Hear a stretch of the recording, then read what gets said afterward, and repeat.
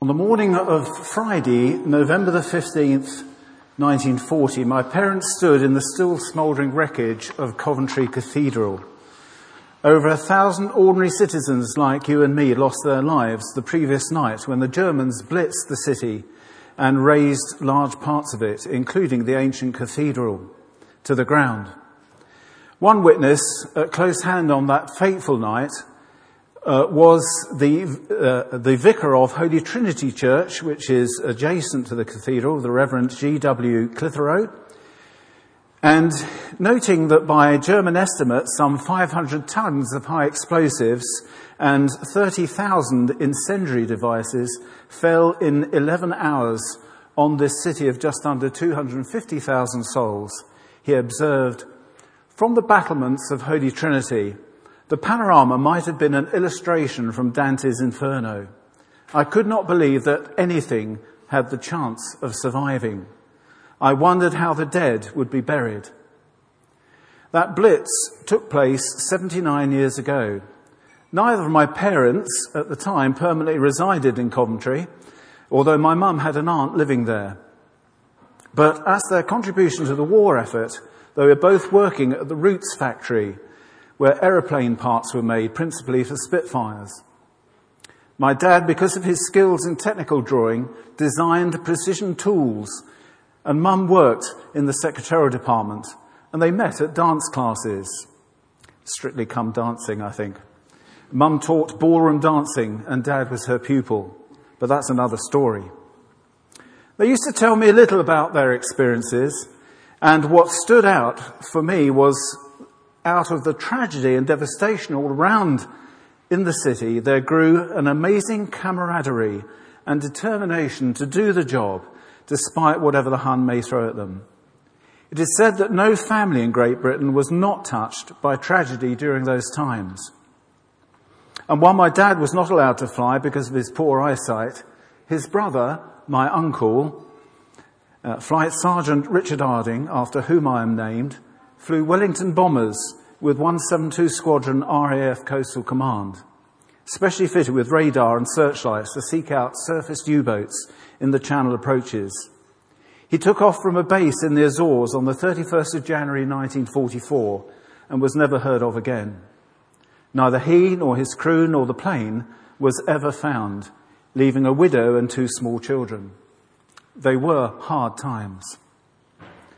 Now, some 74 years since the end of the war in Europe, probably most of us here today have to rely on stories told to us by our parents or even our grandparents, or watch the History Channel in order to get some idea of what it was like. We will remember them, we are reminded. And Armistice Day commemorates the ending of hostilities in the First World War on the 11th of November, the 11th hour. And Remembrance Sunday has since 1945 traditionally been the nearest Sunday to November the 11th. Today, as the 11th hour of the 11th month approaches and parades and services take place in churches and war memorials around the country, tens of thousands of people will once again utter those immortal words. We will remember them. And of course, it is important to realise that you don't have to be a fan of war to take part in Remembrance Sunday activities. For today has nothing to do with the glorification of war, arms and conflict. And I know of people who would not come to this service, or indeed at my church in Wilmington, for they thought that in some way Remembrance Sunday celebrated war. It does not. And to think of that it does is to miss the point entirely. Bishop Nigel McCulloch, former chaplain to the British Legion, said, "It is a wholly irrelevant question whether this Remembrance Sunday appears to support war. The sole purpose is to honour those who have given their lives in war at the call of their nation. It is a wholly non-political point at which we rightly remember those who have fallen.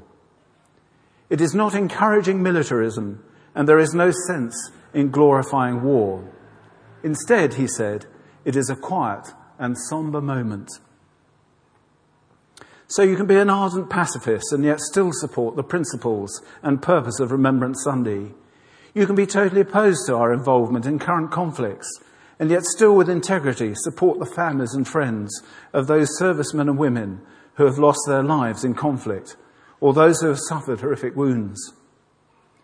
It is said that since the end of World War II, more than 12,000 British servicemen and women have been killed or injured in active service. And over the past 2 decades, more have taken their own lives than have been killed in combat. And it's thought that 1 in 10 soldiers who fought in Afghanistan will develop combat-related mental health problems. In the past, the Ministry of Defence has given services mental health charity Combat Stress approximately £2.3 million for the treatment of veterans. It is important that we do not forget the sacrifices of these men and women in our own time, and that British forces continue to be involved around the world in efforts to bring about world peace, in the ending of conflicts between warring factions, and in making the world a better and safer place for us all to live in. Even as we meet here today, men and women of our armed forces will be risking life and limb somewhere in the world on active service. We might not be wholly in favour of those conflicts that they are involved in, but that does not mean we should not support these brave and courageous people. Yesterday will always be important, for it shapes today and points to tomorrow. It is always easier to look backwards into the past, into what is unchangeable, than to look forward into the future, to what is still to be made. Yet tomorrow will be shaped by the decisions we make today, based on yesterday's experience. In our reading this morning, we learned of Jonah and his mission to Nineveh. It was not a mission that he particularly welcomed, and when he learnt what God wanted him to do, he thought the task was so impossible that he ran in the opposite direction. Nineveh lay to the east, and Jonah's flight, or intended flight, would have taken him 3,000 miles in the opposite direction. But there was a shipwreck and a whale, and you know the story. And eventually Jonah got the message, and he did indeed go to Nineveh, if you read on in chapter 2. Now, he was expecting opposition, indifference, perhaps, or even that he might be risking life and limb, for the message from God that he took to the Ninevites was never going to be very popular, one of impending death and destruction brought about by their evil ways. What Jonah did not expect was the reaction of the people of Nineveh when they learnt of this, for not only did they listen to Jonah with great attention, but they repented of the things that they had done wrong.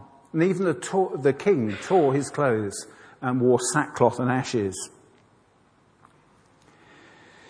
when he realised how evil the place had become and how repentance was the only option.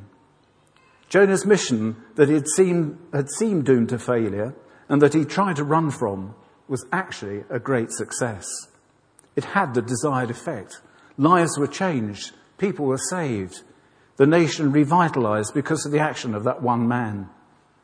And we tend to think that we are small and insignificant and that we could not possibly make a difference. But Jonah did. And he had felt just like us.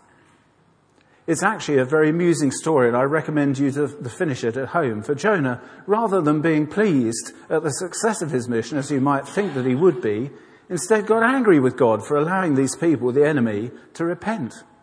He wanted God to be a God of judgment and punishment on these wicked people, and he could not get his head around the fact that actually God is essentially a God of love and forgiveness, and longs for individuals and nations to repent and turn to him. And perhaps the message for us is that we might be surprised to discover that all people are God's people, that he loves everyone, and that he has room in his heart for peoples of every race and language and nation under the sun. It may come as a surprise to some of us to learn that God is not British. He's not of any nation, actually. He's not on anyone's side. And so Remembrance Sunday, we journey towards the future, taking the best of the past with us while laying down and leaving behind the worst.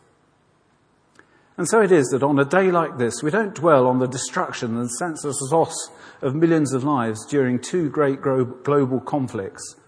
Rather, we thank God for those prepared to sacrifice everything for their fellow men and women.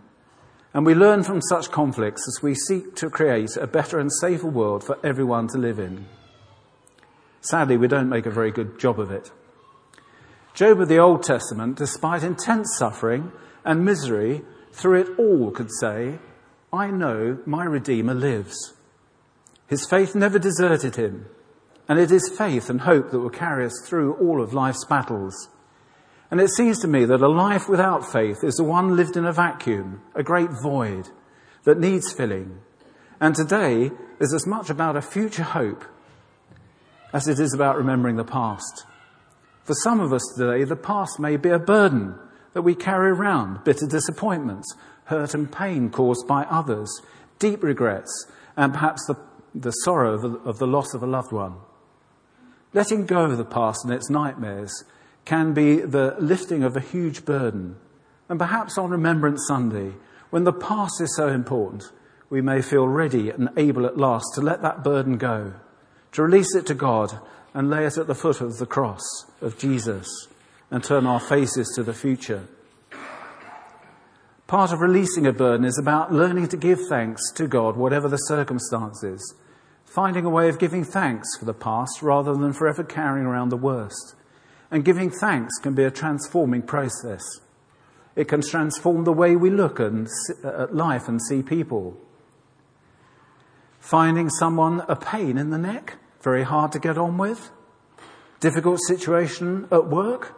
Children causing grief and despair. Going through a painful divorce. St. Paul says, be thankful for everything. Give thanks to God at all times, whatever the circumstances, and for all people. And that can really help us to see life in a different light. When a small boy fell in a canal, a young woman, jogger, on the towpath dived in to pull him out. The boy was fine, but her iPod and expensive trainers were ruined. The boy's parent took him to her front door to express their thanks. And interestingly, the woman, instead of saying the usual, oh, that's all right, it was nothing, smiled and said, just make sure you were worth saving. She alone knew the true cost. And it is that challenge that we face on Remembrance Sunday from armed forces personnel who gave their lives in the service of our country. It is a challenge that Jesus throws out to us from the cross, a challenge that shapes the way we look at our own lives and what we do in the service of others. If we lived in a perfect world, there would be no conflict and war, and everyone would live in peace and harmony. But we don't, far from it. We live in a world shaped by greed and selfishness, a world that was in pretty good condition when God gave it to us, but which humankind seems hell-bent on destroying at an ever-quickening pace. Perhaps today, when we remember with thanksgiving all that has been won for us in the past by the sacrifice of others, and especially through Jesus' death and resurrection on the cross, this ought to be an opportunity for us to dedicate ourselves to the creation of a better world, to fight for justice for those who have no voice, to ensure that everyone has equal opportunities, to seek out what is good rather than criticize what is bad, to help the poor and the needy in our world, to fight for our community and our neighbourhood, and ensure that we do not forget those who continue to fight battles for us. Jesus said, blessed are the peacemakers. And that's an active verb, not a passive one. It's about doing something and making a difference. Now, how can we do that? Firstly, give thanks for the past. Go up to someone today who has helped you greatly and to whom you owe a great debt of gratitude. Or ring them up to tell them you love them. Do it today. Don't wait for the right time, for the right time may never come. Secondly, forgive. Get rid of the baggage of pain, hurt and disappointment. You cannot undo the past, but you can learn and grow from it. Maybe that means saying sorry to someone or forgiving them for what they have done to you. Do it today. Don't wait for the right time, for the right time may never come. Thirdly, pray. Ask God to forgive you for all that is wrong in your life, for pain and hurt that you may have caused others, for greed and selfishness. Remember that Jesus died on the cross and rose again, not so that we might have eternal life, but that you might have eternal life. Leave your burdens with him. Ask him to change your life. Do it today. Don't wait for the right time, for the right time may never come. Finally, be determined to make a difference. Jonah made a difference. Help someone. Give money to that important cause. Find out why someone you know is in such distress and lend a hand or an arm to lean on or a shoulder to cry on. Keep your eyes and ears open to hear and see the needs of others, and hands and feet that are willing to go and help. Do it today. Don't wait for the right time, for the right time may never come. Contestants from this world used to be asked what their ambitions were if they won the contest, and often they would say, to bring about world peace. And we all laughed just a little. We individually may not be able to bring about world peace, but we can begin by bringing peace to our world, our families, the workplace, the school, our neighbourhood, our friends. And in so doing, we will begin to make a difference. And so I want to end with a prayer used by Dag Hammarskjöld, one-time Secretary General of the United Nations. For everything that has been, we give thanks. For everything that is to be, Lord, we say yes. Amen.